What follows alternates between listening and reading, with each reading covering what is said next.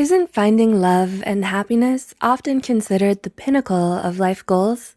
And don't we all hold personal relationships as the key to achieving this goal? In fact, research supports that the most important determinant for a person's happiness is the quality of their relationships. We spend years trying to figure out where our hearts belong, and when we finally know the answer, we sometimes can't help but run away in fear. To be emotionally vulnerable with someone isn't for the faint of heart.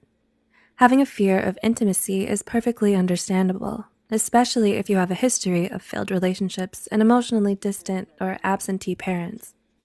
It leads us to pushing away those we love most, often without meaning to. We constantly doubt the stability and security of our relationships. We waste so much time stewing in indecision that we miss our chance to be with them. With that said, here are 7 telltale signs you may be suffering from a fear of intimacy. 1. You're afraid of abandonment. Oftentimes, a fear of intimacy stems from a deep-seated and unresolved fear of abandonment. Those who grew up with neglectful parents and have an anxious avoidant attachment style are most likely to develop this fear.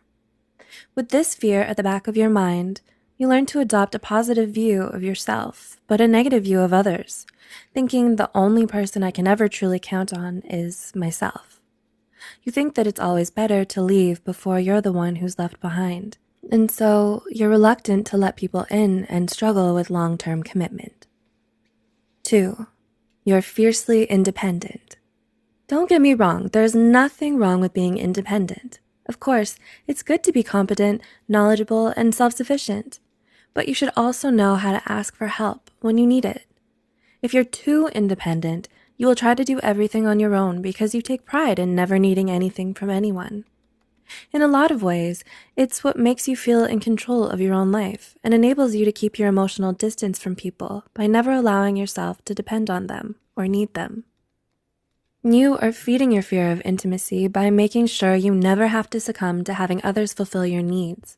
Your independence gives you freedom by keeping everyone at arm's length. 3. You always fall for the wrong ones.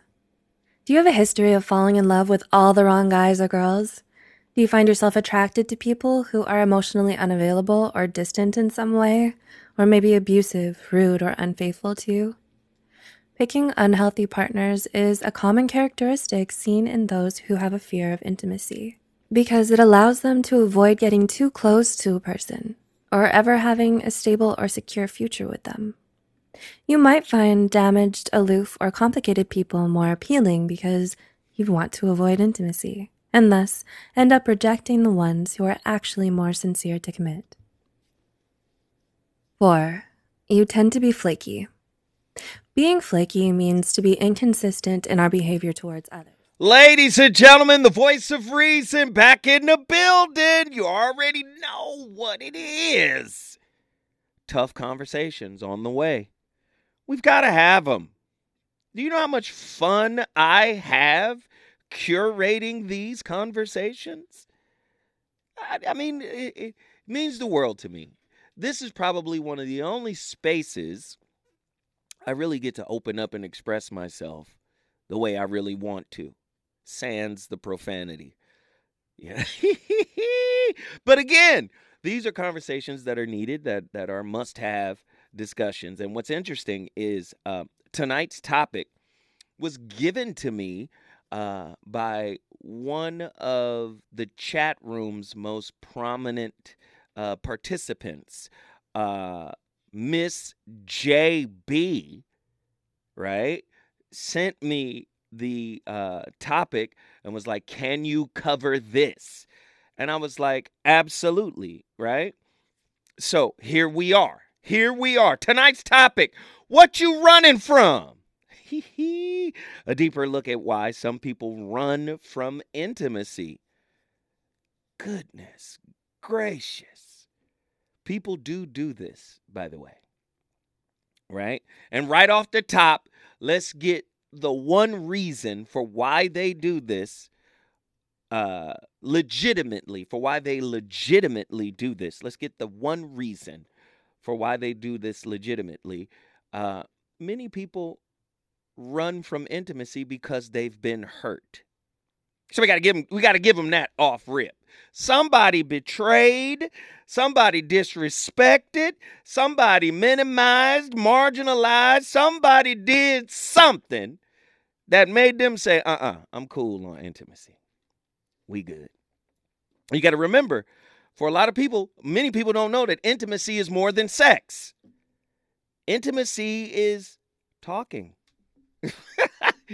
Just talking, about meaningful stuff. That's intimacy, right? So let's get that one off the table, because I'm talking about them other folk, though, who are wounded in some way. Well, they're all in the same bucket. Oh, gosh. Let's get to the questions. True or false?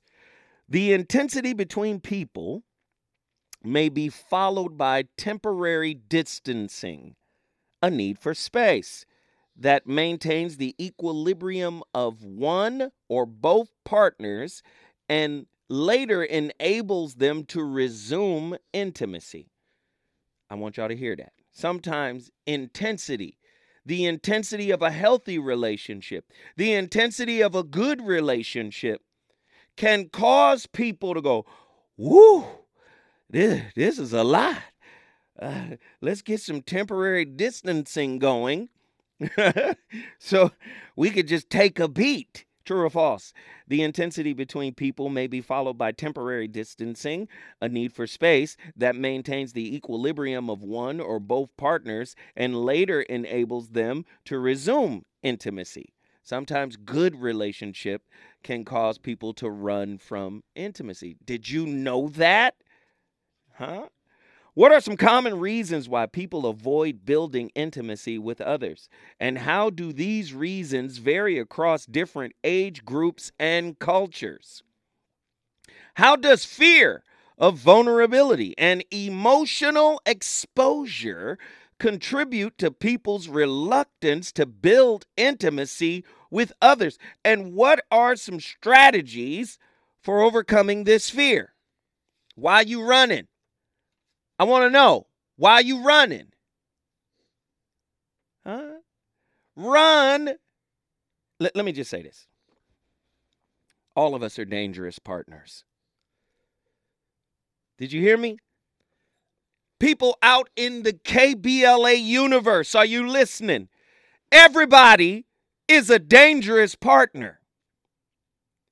Right? Because every relationship is going to have conflict. Every relationship is going to have misunderstanding. Every relationship is going to have anger. Every relationship is going to have disappointment. Every relationship is going to have a letdown. Every relationship is going to have moments of disrespect. Every relationship is going to have moments of consternation. Every relationship is going to have moments of frustration. So that means everybody is dangerous. Right? In that moment, when your image of your partner has been fractured and you go, wow, they're not who I thought they were. Ooh. Huh? Every relationship is going to have that. I know people don't want to hear it tonight. I know you don't want to hear it. So what we tend to do is pull back when the image is cracked. Right? We tend to pull back. We tend to run a little bit.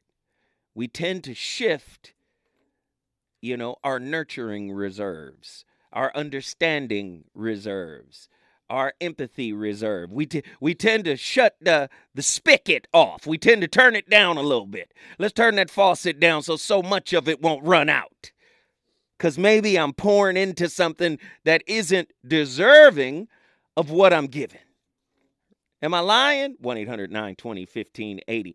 How do past experiences of rejection, betrayal, or trauma affect people's ability to build intimacy with others? And what role does therapy or counseling play in addressing these issues? I got questions. Y'all think I don't come with the questions? I got so many. I can't ask them all, but I'm going to ask a couple more. How does social media and technology impact people's ability to build intimacy with others? And what are some ways to cultivate deeper connections in the digital age? Everybody in everybody's business. Just understand that. Everybody's going to be in everybody's business, all right? Please understand that. That's just part of what's going to happen, okay? But I want to know tonight from you, your experience, why do you run? I told you everybody dangerous.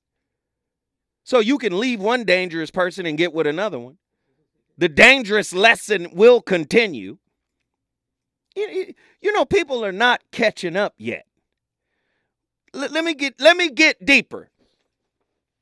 People haven't caught up yet. They're going to say, Zoe Williams said this 10 years ago. Zoe Williams said this 5 years. Zoe Williams said this 2 years ago. Let me tell you. Because people still have it twisted, right? With regards to who you choose. I keep telling folk, your ego told you you chose somebody. But the reality of it is, your ego didn't choose them. Your wounds did. Your attachment style did. Your communication style chose. Your nervous system chose them. You didn't choose them. But how we process it is, you know, I don't choose well. Everybody you choose is for you. Or your spirit wouldn't have recognized them. See, somebody gonna get it right. At some point, somebody gonna get it right and go, you know, so William said this a few years ago. See, your ego is thinking, yes, I chose right. He looked good on paper. She looked good on paper. Come from good stock. Come from good family. And they was raised in a good neighborhood. And no, that ain't it. Your spirit is choosing for lessons.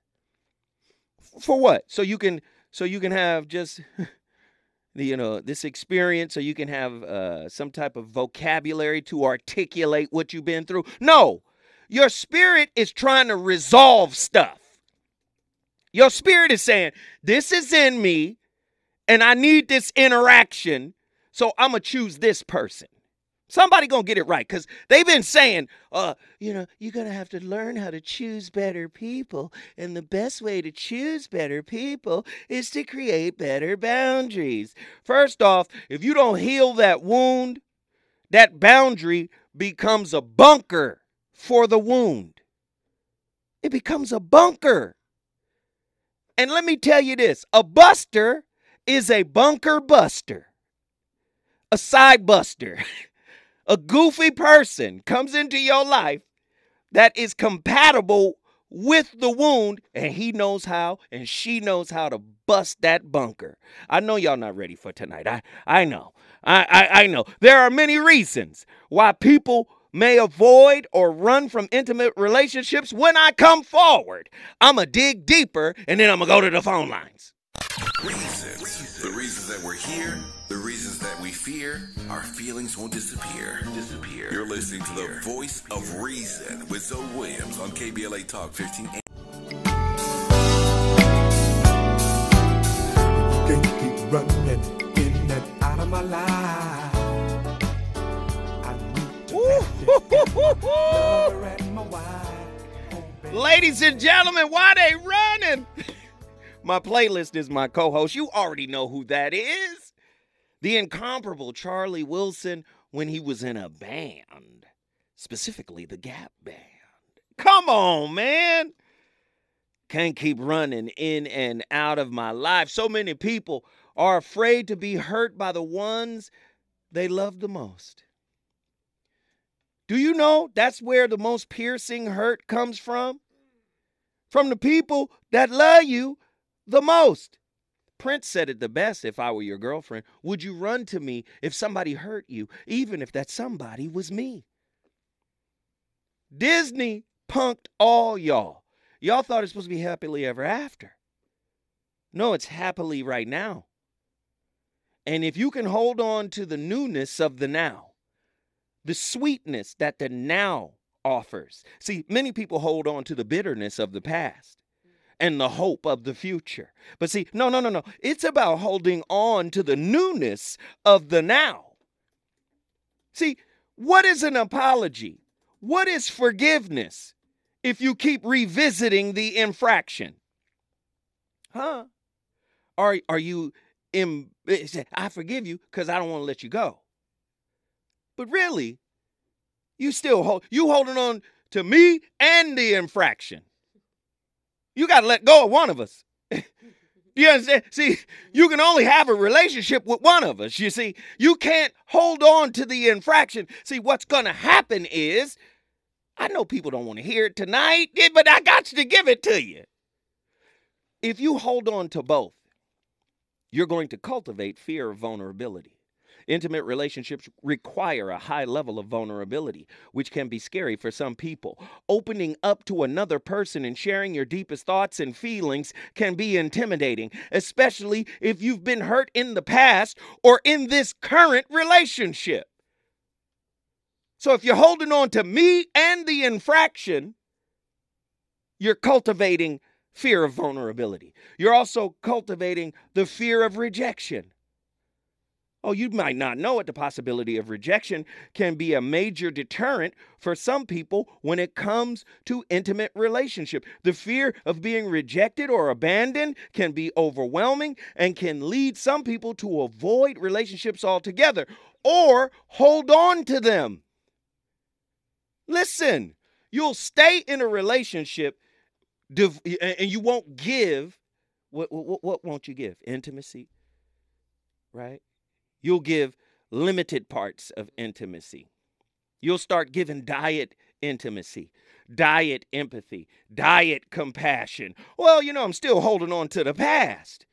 I'm still holding on to that and you. I'm monkey branching with the infraction you committed against me or somebody in the past committed against me, and I'm holding on to you. And you're cultivating all of these reasons for why you can't be vulnerable in the relationship.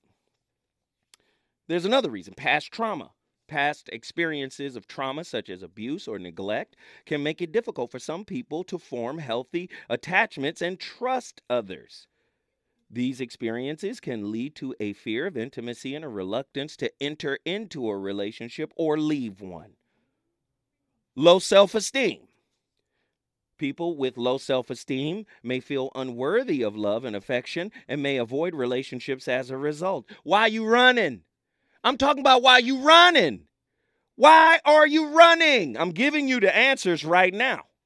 Low self-esteem, like I said. People with low self-esteem may feel unworthy of love and affection and may avoid relationships as a result. They may also fear that they will not be able to meet their partner's needs or live up to their expectations. What about personal goals as a means or a reason for why you avoid relationships? Some people may prioritize their personal goals, such as career or travel, over intimate relationships. They may feel that they do not have the time or energy to devote to a relationship, or may feel that they are not ready for a commitment. Overall, there are many reasons for why people may avoid or run from intimate relationships, including fear of vulnerability, fear of rejection, past trauma, low self-esteem, and personal goals. It is important to recognize these reasons and work towards addressing them in order to form a healthy and fulfilling relationship. But let me tell you, I believe many people have made toxicity and brokenness the norm. It might not feel good, but it feels familiar.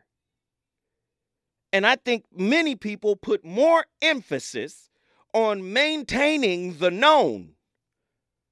Now, you heard what I said earlier today. Even healthy relationships can be overwhelming when all you know is toxicity.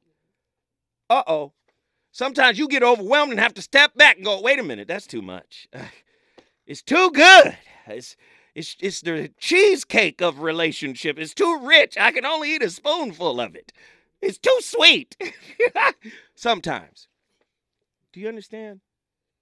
But even beyond that, don't you know the pursuit of pleasure is the inevitable pursuit of its opposite, you might not be looking for pain. But if you're pursuing pleasure, if you're pursuing it's gonna be all right, if you're pursuing everything gonna be good, if you're pursuing we gonna make it, baby, we gonna make it to the top, we going to the top, you the next Lenny Bruce. If you think it's gonna be all good, trust me, life is designed to reveal that opposite to you. You going for pleasure, pain is right there. Pain is the payment for pleasure. When I come forward, I'm going to the phone lines. Get up here. I want to talk to you. He's on fire tonight. It's the Voice of Reason with Zoe Williams, exclusively on KBLA Talk 1580. The different insecure attachment styles really struggle with it. So it's kind of stereotyped that the avoidant attachment style is the only attachment style that deeply fears intimacy. I think that is oversimplified. I think that the avoidant attachment style is the only one that fears intimacy consciously. So what that means is that on the surface of their brains, in their thinking, working memory systems, they have a fear of getting too close, okay? But that does not mean that they're the only type that unconsciously has a fear of getting close. But because this is kind of the most classic intimacy avoidant type, I'm going to start with the avoidant and talk about why they fear emotional intimacy. So there are multiple layers to this, all right? And I'm going to kind of peel back the onion as we go through this video because there are things that they fear that are more conscious and things they fear that are less conscious for them. But the deeper we go, the more strongly it's actually likely to be impacting them, because the stuff that's right at the surface of our awareness we can deal with on a conscious level, and we can form strategies around that we practice. But what's unconscious for us is often what we have more trouble changing, because we process it without realizing we're processing it. So by the time that information arrives in our conscious brain, it's not direct and unmuddled in a way that I'm going to explain as this video goes on. So layer one for the avoidant attachment style of why they fear intimacy is actually about self-regulation. So using an avoidant attachment strategy means that you over-rely on self-regulation and under-rely on co-regulation. And what that means is that you don't necessarily turn to other people to process your emotions, to help you feel better when you're struggling with something. Instead, you turn to routines, things, activities, whatever it is you can think of that can help you change your mood without having to disclose to another person what's going on with you. But this doesn't happen quite the way that it sounds like it might happen, and this is a really common misconception. So people tend to think of someone using an avoidant attachment strategy as someone using an anxious strategy who's just like white knuckling it through their need to talk to other people and connect. But because avoidantly attached people learned so long ago not to co-regulate, it doesn't actually occur to them to do that, okay? It's not like they have a feeling that arises in their mind of being upset or whatever it is, and they think, I could call my friend, but I'd rather not. I'd rather just be strong and get through it myself, right? That's actually more similar to how an anxious or fearful avoidant person would process a difficult emotion that they want to learn to self-regulate through. For the avoidant attachment style, they have set up their entire lives around being able to keep themselves emotionally stable without even consciously realizing that they're doing that. So you'll often see with people who have avoidant attachment styles, let's say certain routines that they're very attached to, or they'll kind of always be planning out what their next move is, what the thing they want to do next week is. They tend to set up their lives in such a way that they are always somehow giving themselves small comforts, even though that's not what they consciously process themselves to be doing. So someone who wakes up at 5:30 a.m. every single morning and hits the gym and then meditates and then eats a healthy breakfast, what they're doing is keeping their environment controlled so that they can expect what they're going to feel over a given course of a day, and they're not going to be too thrown off course.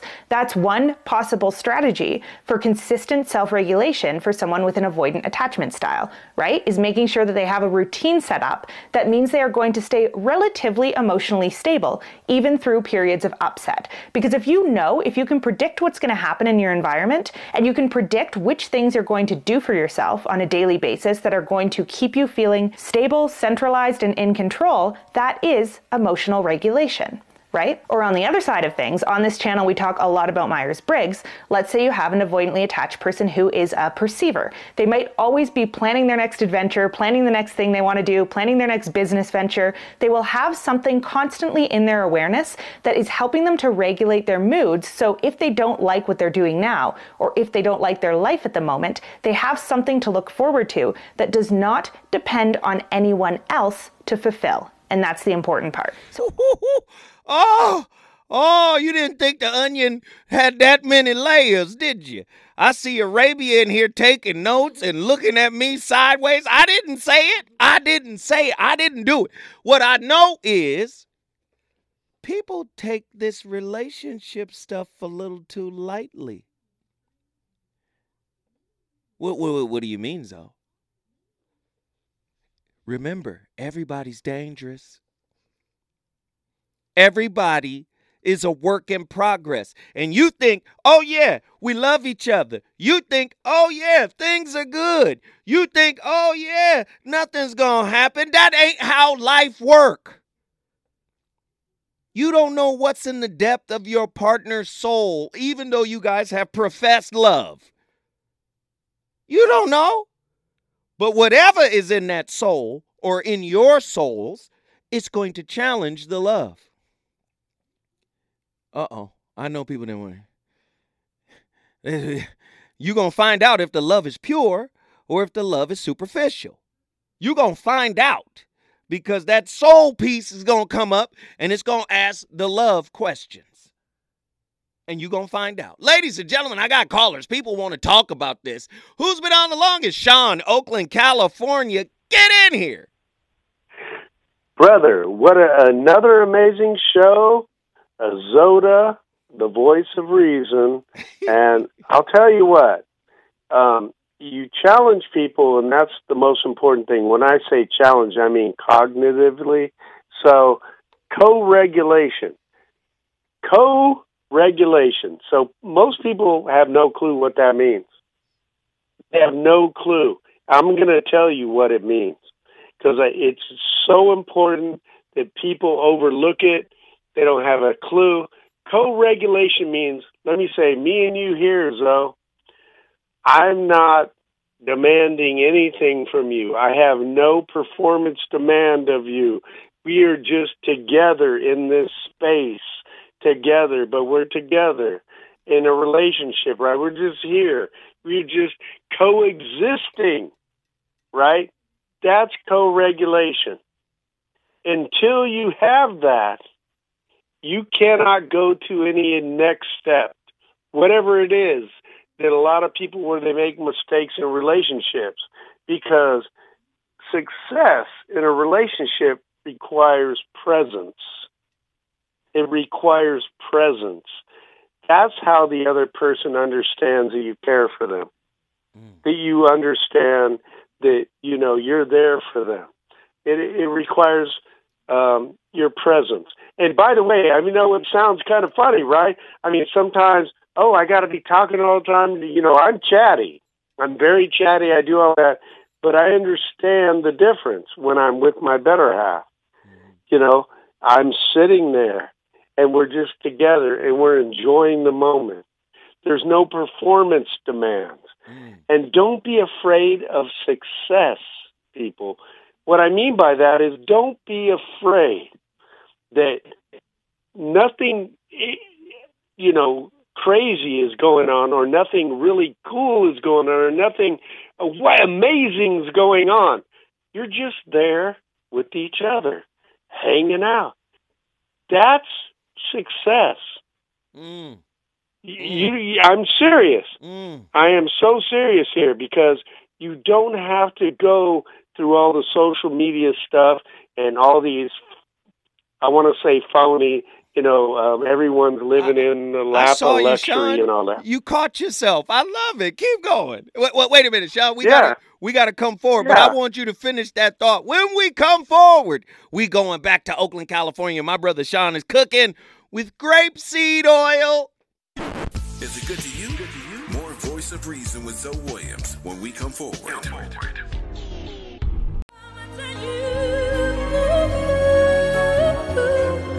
Tell me, will you stay or will you run away?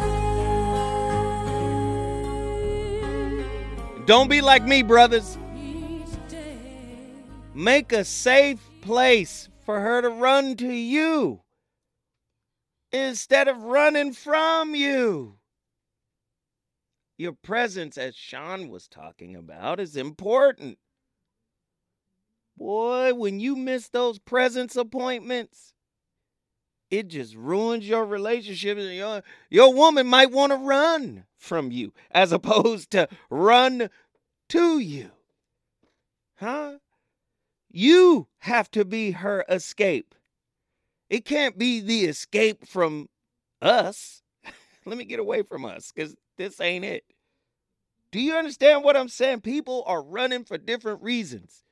And whether I run to you because the presence is there and it makes me comfortable, that's a form of escapism. Or whether I run from you because the problems feel insurmountable, that's a form of escapism.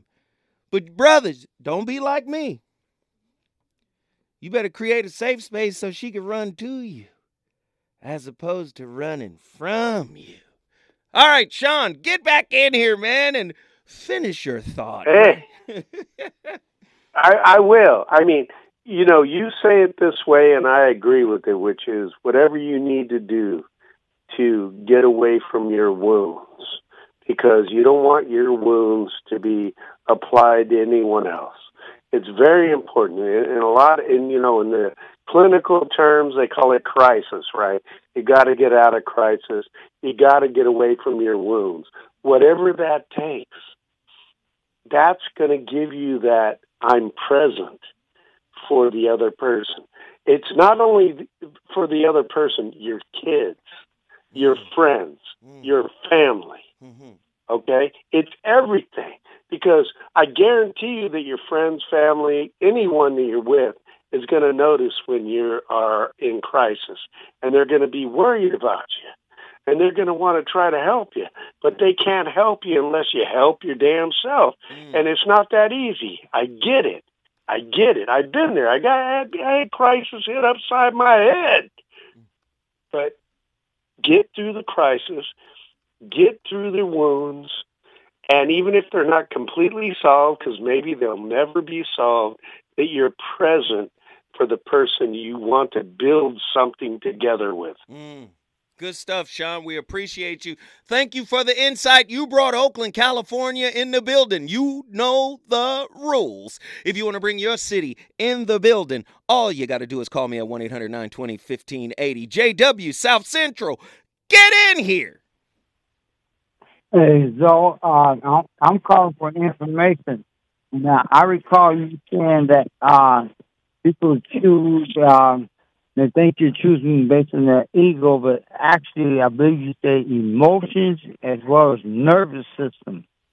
Am I correct? Yeah. Okay, could you break that down, the nervous system? Because I can wrap my mind around a spiritual explanation. I believe you did mention that as well, because I'm the person that called in and said I recall choosing my family when I was in heaven before I was born, and that was a spiritual connection. That I can wrap my mind around, but the nervous system, I'm assuming that's a physical aspect. So could you break that down or inform me or enlighten me? Yes, I can. Sorry, Andy was talking to me, and I'm trying to listen to you as well. But if I'm correct, you're saying, how does our central nervous system choose for us? Correct. Okay, there you go. All right. So, all of this psycho talk starts with Freud, goes into, people before Freud, but we're talking about the big major ones that became superstars. Freud, then Carl Jung, and others to proceed afterwards. Now, modern day time, we talk about Patrick Carnes, and he talks about trauma bonding, right? But your traumas are recorded onto your central nervous system. When I say recorded, this is how your brain works. Your brain is connected to your central nervous system. So oftentimes these patterns, which create synaptic connections within your brain, this becomes your normal, whatever your experience is, right? And now your central nervous system tends to interpret, right, what is coming in, whatever is coming in that is perceived as new or foreign gets pushed out. This is what they call confirmation bias, right? We get hit with so many bits of information all the time, but your central nervous system filters out all of the stuff that's not normal to us. Now, imagine if your normal is toxicity. Do you get what I'm saying? So, Yeah. so we think the person we are, my name is Charles. I chose her. I chose Suzanne. No, you didn't. Your central nervous system did. Based on it's Okay. known. Whatever your known Okay. is. Do you understand? Okay. That's how you interpret it, comprehend it. Because I used to hear other people say your picker is broke. No. But Your no, picker hear me is out. accurate. Yeah, I know. That's what I was about to say before you said no, because based on the way you broke that down, it is your picker, and it is accurate, and your picker is not broke. So that's what I want to confirm that. So I do agree with you. Yes, I comprehend. So so it's based on that trauma and what you interpret as norm or dysfunctional, and you might identify it as that. That's what it is. That's what it is, brother. I appreciate the call. Thank you for reaching out. Thank you for sharing your insight. JW, South Central is in the building because of you. If you want to bring your city in the building, all you got to do is call me at 1-800-920-1580. Now, Patrick Carnes, the term trauma bonding was originally coined by Patrick Carnes. And I want you guys to understand what trauma bonding is. Trauma bonding occurs when a narcissist repeats a cycle of abuse with another person, which fuels a need for validation and love from the person being abused. Trauma bonding often happens in romantic relationships. However, it can also occur between colleagues, non-romantic family members, and friends. So again, whenever somebody coins a term like that, the words are used to describe what's happening in the body. The psychosomatic connection, psycho-mental, somatic, body, mind, body, psychosomatic. So, they're trauma bonding. Well, where in your body can you find the trauma? The tension, the pain, that right in the back area, right there in that your lower lumbar, right in the shoulders. Psychosomatic, right? It manifests itself, but it's also psychological, which means it's a thought process. And whenever you're dealing with that, you're interfacing the brain is interfacing the central nervous system. This is what's happening. You think you're choosing the person. No, your picker is perfect. Your ego has an idealized person they want to be with. Your ego wants to date an image. But your spirit is choosing from what is unresolved. When I come forward, more from the desk of the voice of reason. KBLA 1580 Santa Monica. And closeness. Okay, fair enough. And that's a very common fear. You're not alone. You may think you're alone in that, but you definitely aren't. And it's also a justified fear. I mean, if you allow someone to be close to you, then you open yourself up to them and they can hurt and betray you. So of course there's reason to be afraid. So what do you do about that? Well, there's reason to be afraid of lack of intimacy and distance. You want to be alone for the rest of your life? That's a frightening thought. In all likelihood, it's not that easy to get through life on your own. It's lonesome and difficult. And if you're in trouble, you don't have someone to help you out, and you don't have someone to help when they're in trouble, and you don't have anyone to share your triumphs with, and all of that. So that's not good. So you might be afraid of intimacy, but you should be at least as afraid of its lack. And so maybe those fears can balance. You say, well, I'm afraid of intimacy, so I won't go there. Well, you're not afraid enough of being alone. And so you got to bring that up. Oof. You're not afraid enough of being alone. You're more afraid of intimacy than you are of being alone. Now, that's a mouthful. Ladies and gentlemen, the voice of reason exclusively on KBLA. Yes, you're listening to the VOR. And we're always on fire on KBLA Talk 1580. Tonight's topic has been a monstrously good one. And I want you guys to tap in if you can. What you running from? A deeper look at why some people run away from intimacy in relationships. We've asked a ton of deep questions. We have a lot of callers on the line. We're going to get them in from all over the country, of course. Uh, Intense closeness may result in unexpected effects, man. Temporary distancing, even in a good relationship. When that intense closeness, it can be overwhelming when you're used to relying on just you and yourself. A lot of people run from intimacy for those reasons. Difficulty trusting others, man. People with intimacy issues may struggle to trust, even those who are close to them. Fear of vulnerability. People with intimacy issues may also avoid opening up emotionally or sharing personal information with others. Uh, Again, it even goes as far as avoidance of physical touch. People with intimacy issues can also avoid physical touch or intimacy, even with romantic partners. Then it transitions to difficulty expressing emotions. Many people who suffer from intimacy issues may avoid opening up and actually sharing how they feel, expressing how they feel, or, may feel uncomfortable when others express their emotions. 1-800-920-1580. Get to your phone lines. Get ready, get ready, get ready, get ready, get ready, get ready. The voice of reason is about to cook. Of course, there's fear of abandonment. Many people are afraid of abandonment. People with intimacy issues may not engage in a relationship because they fear being abandoned or rejected by others, which could, again, lead to a reluctance to even go into a relationship, even form one. And then also, you got to look at their experiential history. Is there a lack of close relationships?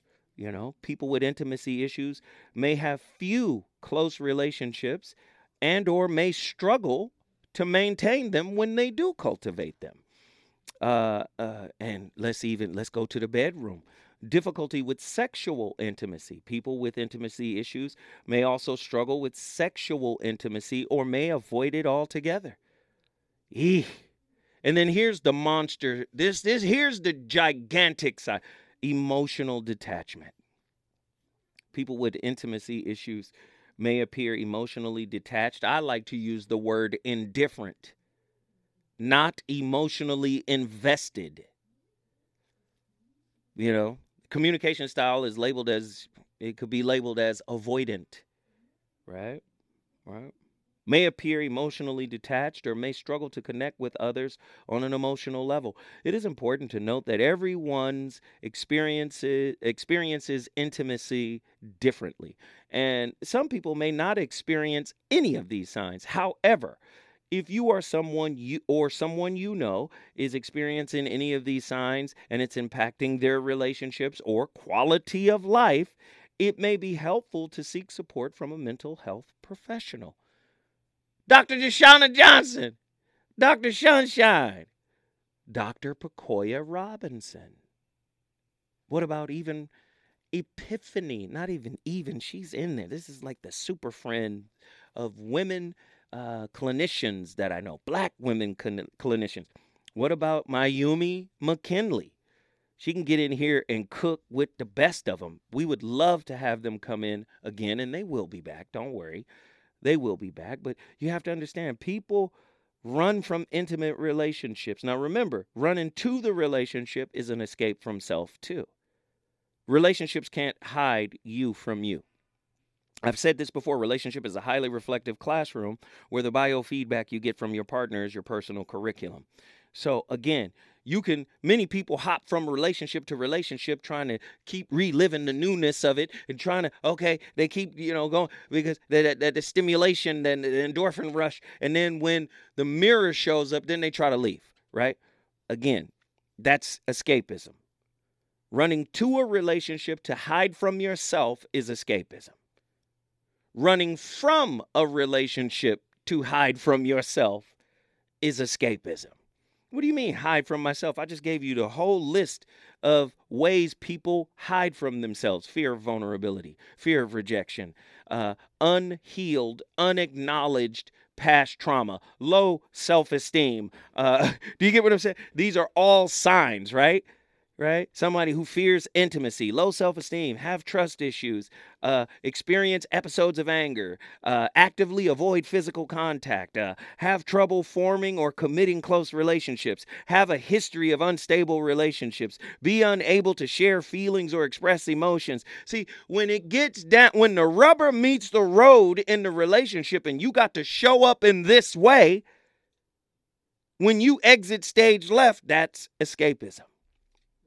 Do you understand? I want y'all to understand this is what is happening. Please understand this about intimacy. In your life, right? Intimacy is a crucial aspect of any relationship. But some people tend to run away from it. This behavior is often associated with the avoidant attachment style, which was first introduced by John Bowlby. The avoidant attachment style is characterized by a fear of intimacy and a tendency to avoid emotional closeness with others. If you're securely attached, you're going to be hurt if your partner cheats on you. You're going to be hurt if your partner lies to you. You're going to be hurt, disappointed, frustrated, angry if your partner did something to disrespect the relationship. But if for the most part you guys have a good relationship, if for the most part you guys got more to experience, you got more good than bad in that relationship, a securely attached person is going to find a way to make it work. They're going to find a way to heal. They're going to heal themselves. They're going to offer healing and support to their partner. There's going to be forgiveness.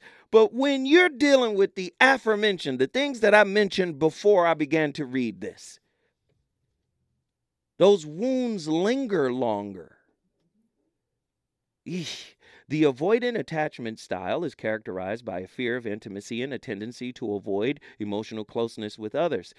In this show, we will explore some of the reasons why people with an avoidant attachment style may run from intimacy in relationships. One of the primary reasons why people with an avoidant attachment style may run from intimacy is due to their fear of being vulnerable. Vulnerability is an essential aspect of intimacy, and it requires individuals to open up and share their deepest thoughts and feelings with their partners. I know brothers ain't doing this.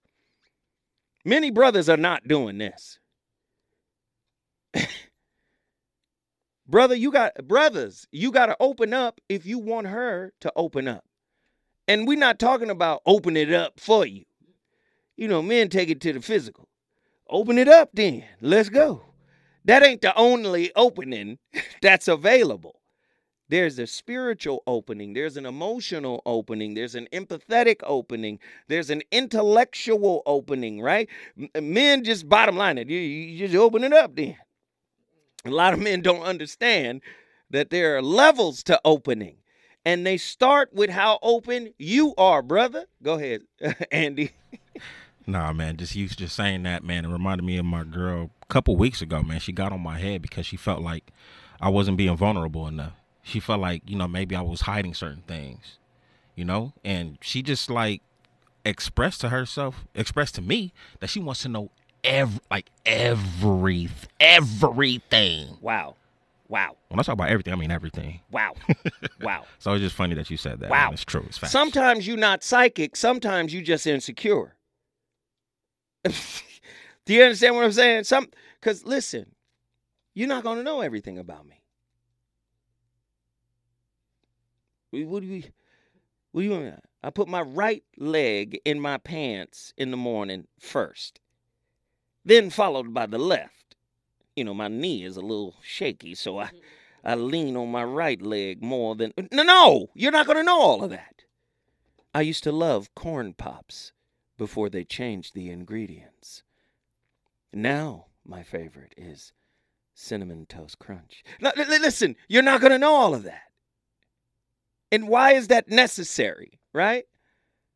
Oh, man. All right. The voice of reason, we in here tonight. We cooking. We got phone lines cracking.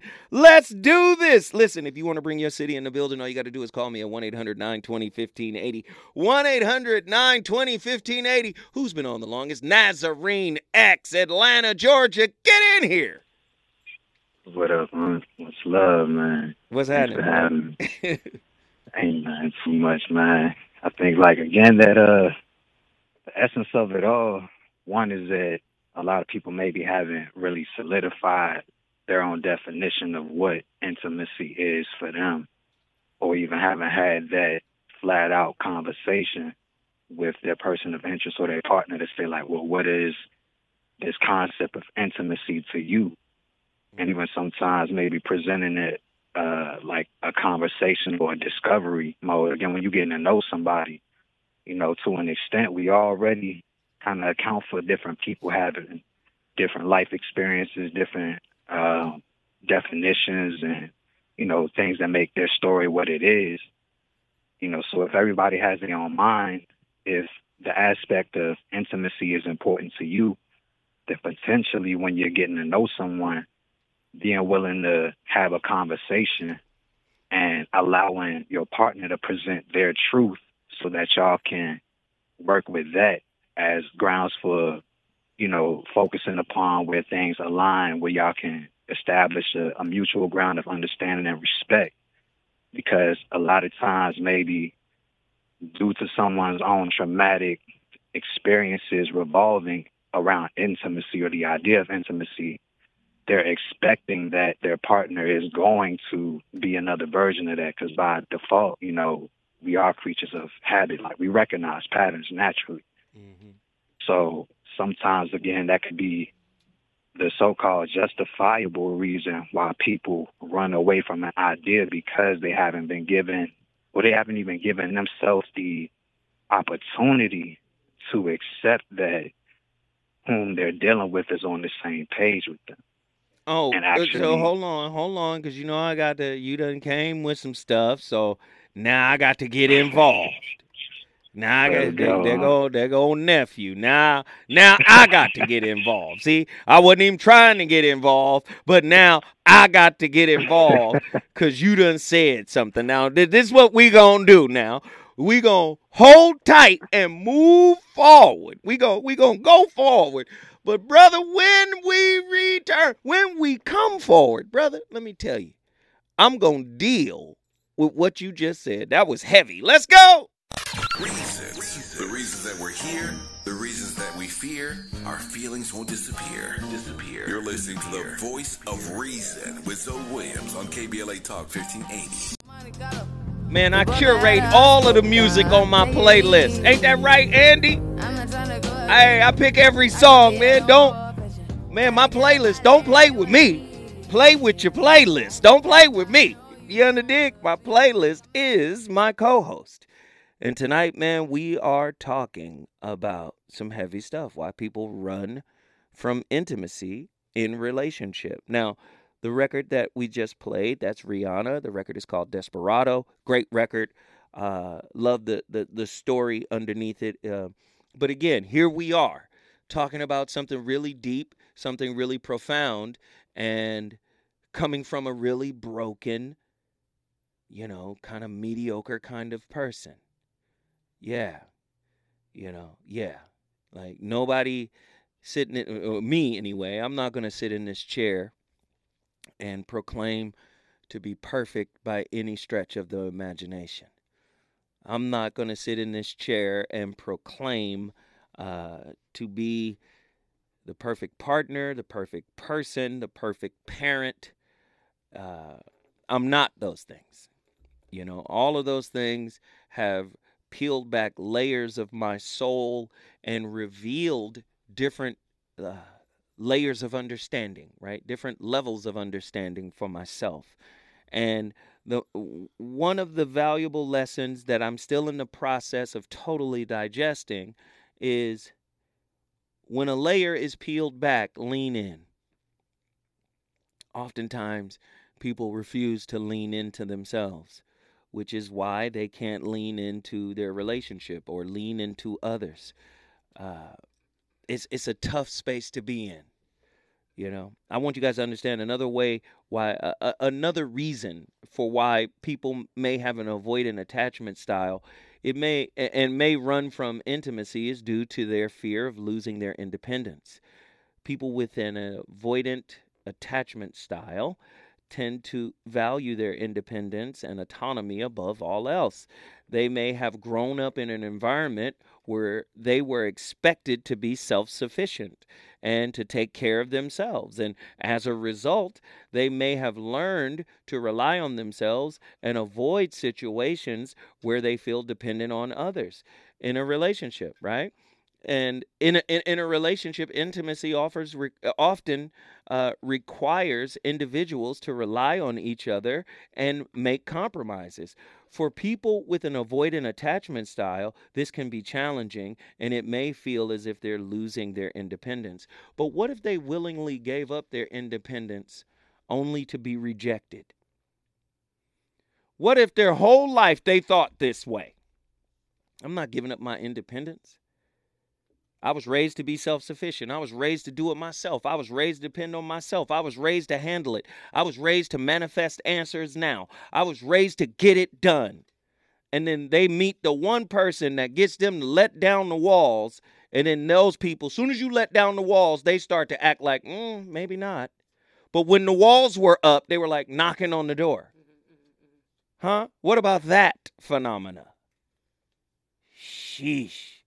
Dr. Delana was telling me, she was like trying to psychoanalyze me. You brought her in here. I blame you, Arabia. She was trying to psychoanalyze me. She was like, so how did you arrive at this current ideation? You know, she's deep and she got that voice, right? So I was like, oh, you trying to pierce the veil. That's what you're trying to do. So I gave her one little nugget and that's all she needed. I was like, I was just raised to do it myself. She was like, oh, so you keep people at arm's distance. I was like, oh, hey, hold on. Slow down. Don't dig too deep now. She was trying to, but sometimes it's soul crushing when that happens. When you get to a point where you say, you know what? I'm going to open up. Then you get dinged because you opened up when you were able to open up. Talk to me, y'all. Phone lines are open. Nazarene X, get back in here and finish your thoughts. Man, I'm trying to have you deal with the elephant in the room. Let me just throw this up in the air for you, huh? I believe a lot of times too. I just imagine that a lot of our residual responses to being traumatized or betrayed and things like that, they tend to come with, if you're not, quote unquote, like just down on yourself and like really just scared and fearful and resting in a place of despair, I think the other side of that is like a level of energy that just comes with a tone of violence, right? It's not necessarily to be violent, but like we'll lash out at things that hurt us, right? So I think sometimes while we're still inside having that type of, how you put it, instability within, like if you're not in control of your emotions and you're easily tipped off, or like, again, you don't feel like you have a grip on how you might respond to adversity, that I believe becomes a cycle to where, again, people feel like it's okay to, where they think they're drawing healthy boundaries, that's where they're actually escaping. Because the flip side is like, when you present someone with, like, if you're really passionate about something that you're not going to come up off of, like, you almost have to present someone with an ultimatum. Or at least, like, how you say you put someone on notice, like, again, regarding, for example, someone's family members or children. To an extent, it's hard to have that conversation where it's like, woman is or has a child and she's considering opening up that door to let the man of interest meet her kids, but behind the scenes she feels like, hey, look, bottom line is I'm willing to kill about my children. She might not want to lead with that energy. You see what I'm saying? So she might avoid the entirety of those type of situations strictly because in her mind she's protecting her children. But we have to remember, I hear the example that you're giving, and what I don't want you to do is frame it as justifiable. it might be justifiable in the moment, right? Yeah. It might be justifiable in the moment, but we're Right. talking about moving forward as an evolving being. We Right. have to take opportunities to heal and grow up out of maladjusted coping mechanisms. And I would believe, Exactly. and I tend to lean towards this ideation that anything that is avoidant will eventually sow seeds of conflict. Right. So It's yes, like you're projecting that. yes, you're giving a good example for why somebody would be avoidant. But what you don't want to do is say, hey, here's a pat on the back for avoiding that. Because at some point, you got to be able to go through the fire, through the crucible, and be transformed. And that's the key to it. Yeah, again, don't get me wrong, I'm not necessarily, what it's like having compassion or understanding for it, but the key, again, is to emphasize, like, everybody's going to make their own decisions. So until you're willing to lean into the truth of who you are more fully, again, just like you're not even being that intimate or that real with yourself inside. Like, again, you're already running from yourself. So that's basically the whole trick bag is like, wait, I can't let you have just to keep lean in. rolling, brother. We don't you Oh, got look.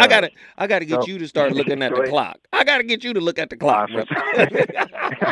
Peace, huh? Nazarene X, I love you, brother. Atlanta, Georgia, in the building. Listen, if you want to bring your city in the building, you know the routine. Call me, 1-800-920-1580. When I come forward, we're going to Battle Creek, Michigan. We're going to Austin, Texas. We got a lot still left to talk about.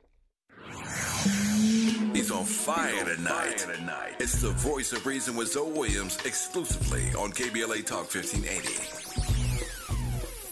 Away from yourself. Can't run away from yourself. Can't run away from yourself. Can't run away from yourself. Must have done. You must have done something wrong. Something wrong. Said you must have done. You must have done. Whoa, something wrong.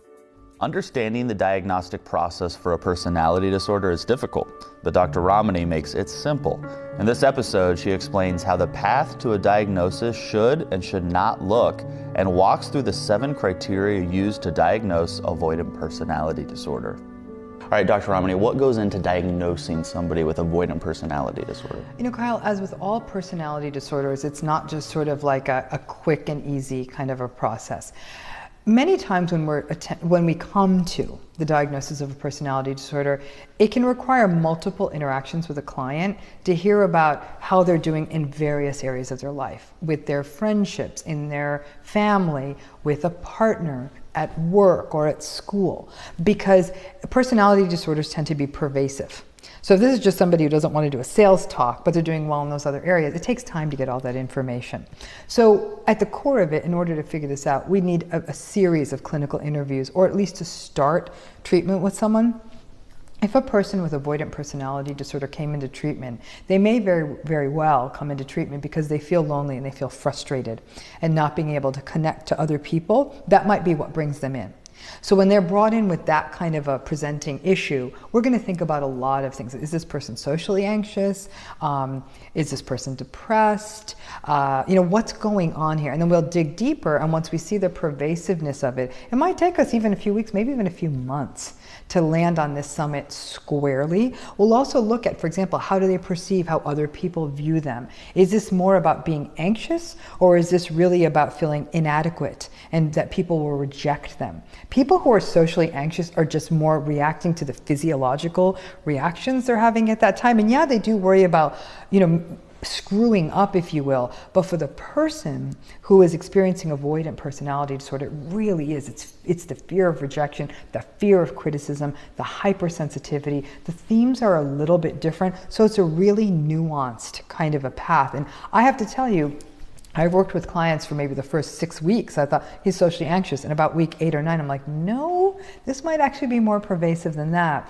And it'll show me how much more severe and consistent it is. And then I might do a little bit more work once I realize it's avoidant personality on sort of unscrambling those fears and focusing on it more as a pervasive pattern than as an anxiety disorder.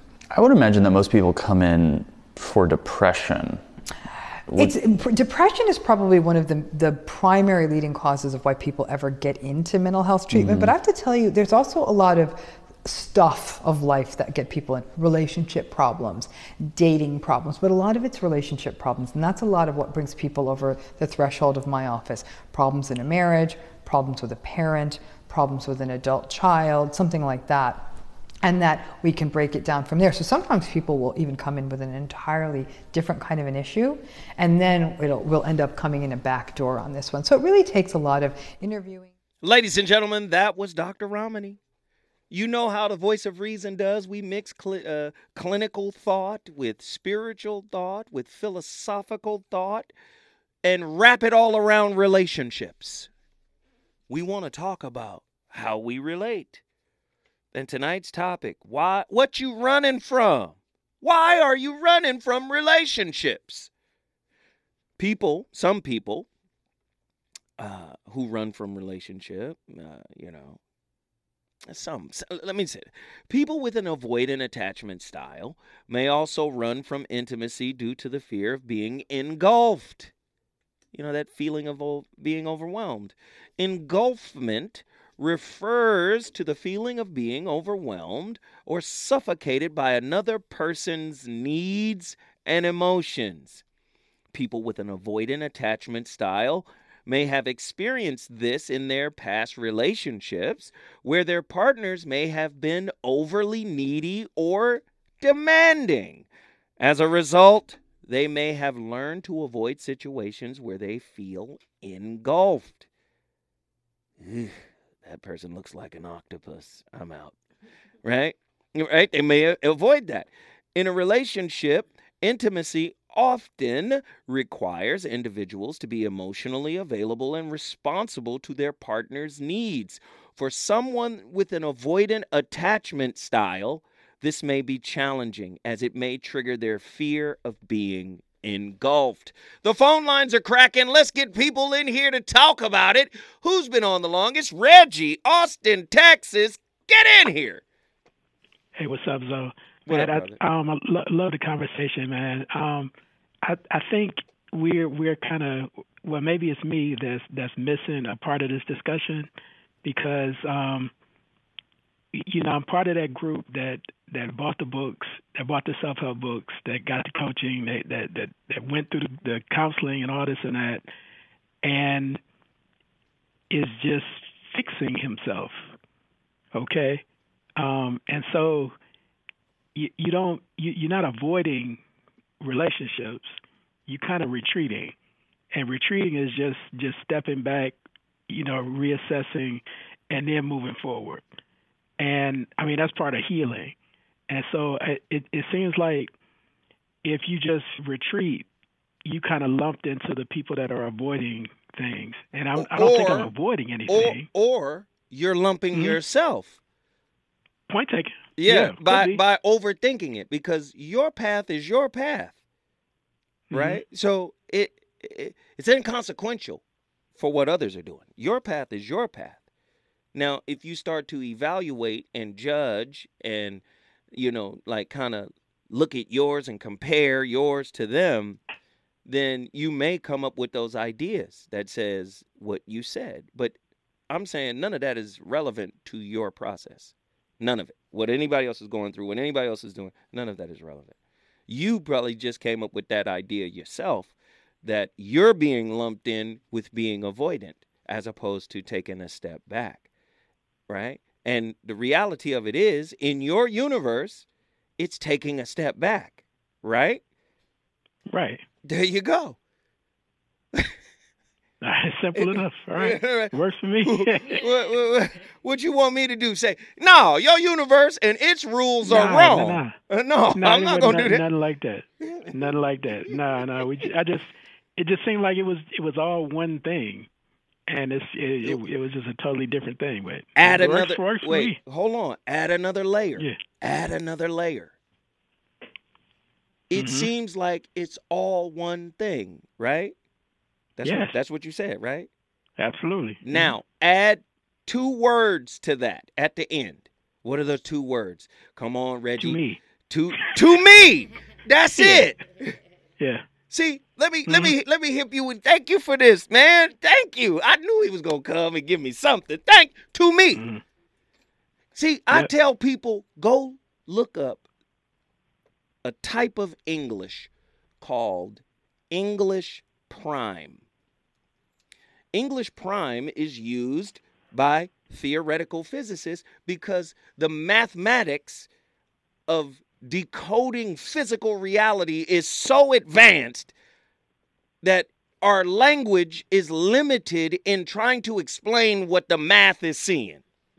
So what they figured out is the math can't be brought fully into articulation, the articulation of a language. So we got to get rid of is. We can't say what something is definitively. Because we started off by saying the atom is the smallest piece of reality until we got technologically advanced enough to know that that was a lie. English prime is English without is. When I come forward, I'm going to go even deeper. Stay with me, Reggie. Austin, Texas. We on fire tonight. Is it good to you? More Voice of Reason with Zoe Williams when we come forward.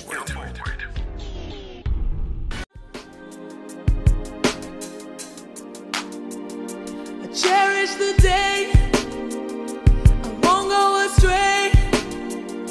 I won't be afraid. You won't catch me running. You're ruling the way that I move.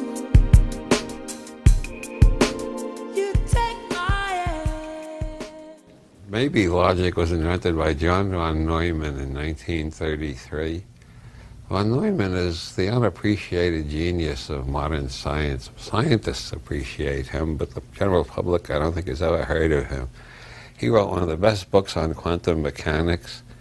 He was one of the pioneers of programmable computers. We wouldn't have internet without him. Anyway, maybe logic, one of his major inventions, instead of dividing everything into true and false like Aristotle, which only applies in the abstract. Aristotelian logic only applies if you ignore the sensory, sensual, space-time continuum in which we live. If you take into context we live in a real universe, which we're touching things, bumping into things, kissing things, loving things, hating things, throwing rocks at things, and so on, you realize that most of our perceptions are in the maybe mode. They're not yes or no. They're not true or false. They're just maybes. I think maybe... So, that is famed author, Robert Anton Wilson, author of the books Prometheus Rising, Quantum Psychology, and many, many, many, many others. And what he was saying, this is when he was a little older and he was really ill, so a lot of people may not have been able to hear him clearly. What he was saying was, maybe logic was created by a physicist by the name of John von Neumann in 1933. Again, to explain fourth dimensional mathematics. He was saying prior to the invention of E prime is what it's called. He calls it maybe logic, but von Neumann called it E prime. That is English prime. English without is or to be. Because again, reality was being changed by quantum mechanics, the emergence of quantum mechanics. And before that, before E prime was used to describe what the mathematical models were saying about the universe, they used Aristotelian logic, Aristotle, right? Aristotle, his logic is limited. His logic is linear, meaning it's either yes or no. And with the advent and the emergence of quantum mechanics, logic started to shift to maybe, because we were getting deeper and deeper into the atom, deeper and deeper into the electron, deeper and deeper into the quark. You get what I'm saying? So apply that to relationships. Most of our ideation about relationship, most of our expectation, most of our beliefs, most of our expectations are really rigid. There's not enough maybe in it. And what Robert Anton Wilson said was, he said, if people used maybe logic in their everyday lives, he said the world would wake up 50% saner, because we would stop making declarations that we think are true. we would start to reframe. From my perspective, it looks as if this may be the case. That's using E prime. And instead of saying, you know what, you's a liar, and this is why. Do you get what I'm saying? E prime takes is out of it. From my limited view, from my limited experience, this is what this reminds me of. Now, I could be wrong, but from my perspective, this is what it feels like. And because I'm emotional about it, my perception could very well be off. That's E prime. This is what it's looking like, but that don't mean what it is. Do you understand? Technology is more advanced than your psychology right now. And I'm trying to bring this to the table. This is why your relationships are fragmented and broken. I know y'all not ready for what I do. Reggie, get in here, man. It seems like you're saying that we have to round the edges of our arguments and of everything as far as our relationships. We can't take ourselves so seriously, and we can't take our relationships so seriously. We got to give them the room to grow into what they're going to be. How about that? And that makes sense to me. As far as spirituality, that sounds like faith, to be honest with you. And it sounds like hope, to be honest with you. And hope is not just some figment, but hope is something that you work toward. Well, no, I get that. Let's get deep. You said it sounds like faith. Well, if we take faith from the Bible, James, 2 James, the word faith from the Aramaic Hebrew, that word faith ain't what the English word, I said ain't what the English word purports it to be. You know what that word faith is? In the Bible, in its original language, do you know what it is? I don't. Amun. Fact, beyond a doubt. It don't mean believe. Believe is an English word and a Latin word. The etymological root of the word believe is be lie. Be lie, to give the lie away as a gift. When you spell believe out, because for many people, English-speaking people that are Christians, faith and belief are interchangeable. But the scripture in English told you faith without work is nothing. It's dead. So again, faith in the Bible is fact beyond a doubt, proof, not belief. Belief from the Middle English, Belalogian. The lie is a gift from me to you. From belie, here's a gift for you. The lie. That's what the word believe actually means. Do you get what I'm saying? That makes sense. Yeah, it does. That makes sense. You've been played. You've been bamboozled. You've been hoodwinked. You've been taught to think away. That's what I'm saying. Many people are at a certain level of consciousness and they don't realize that their consciousness is or their reality is being formed by the limitation of their consciousness. That's all the more reason to round the edges of your argument. And you can't be so critical on yourself. Yeah, absolutely. You can't be so critical of yourself and your process. That makes a lot of sense. Hey, man. Give yourself grace. I love you, brother. I got to keep it pushing. Real Thank talk. you, Reggie. All right, man. Thank you. Oh, Lord. How am I going to do? I got to get Heru in. He's been on for too long. But we have 58 minutes. Heru, you got to make this quick, brother. I'm sorry. Peace and love to the family and nations. We're going to move on. In the streets, we say, game recognize game, spirit recognize spirit. And the reason why I'm not committed to you intimately and intimacy is because I know that I don't want to be with you. Boom. Peace and love to the family and nation. Boom. Love y'all. Please stay safe. Yeah, Heru Ali came in with the truth. Daryl from Tuscaloosa, you got 15 seconds. You better make it good. Darnell, you better make it good. Darnell, you got 15 seconds. Hey, I want to build on what you were saying. I don't want to say what I was going to say. I want to Daryl, you got 10 seconds, man. I got to get out of here. Like what you were saying with Quincy Jones when he said, hey, whenever you leave yourself, you stop hearing yourself, God leave the room. God leaves the room when fear kick in. That's right. Hey, man, I appreciate you. Thank you, Darnell, Tuscaloosa, Alabama. Ladies and gentlemen, up next, RSVP with Jill Monroe. She's going to keep the fire lit. Zoe Williams, the voice of reason. I'll see you next week with another slapper. Deuces.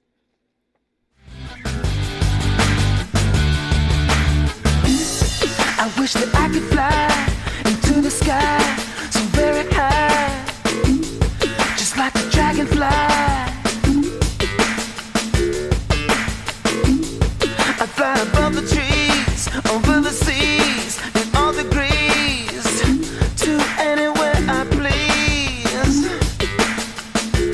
Oh, I want to get away. I want to fly away. Yeah, yeah, yeah. I want to get away. I want to fly away. Yeah. KBLA 1580 Santa Monica.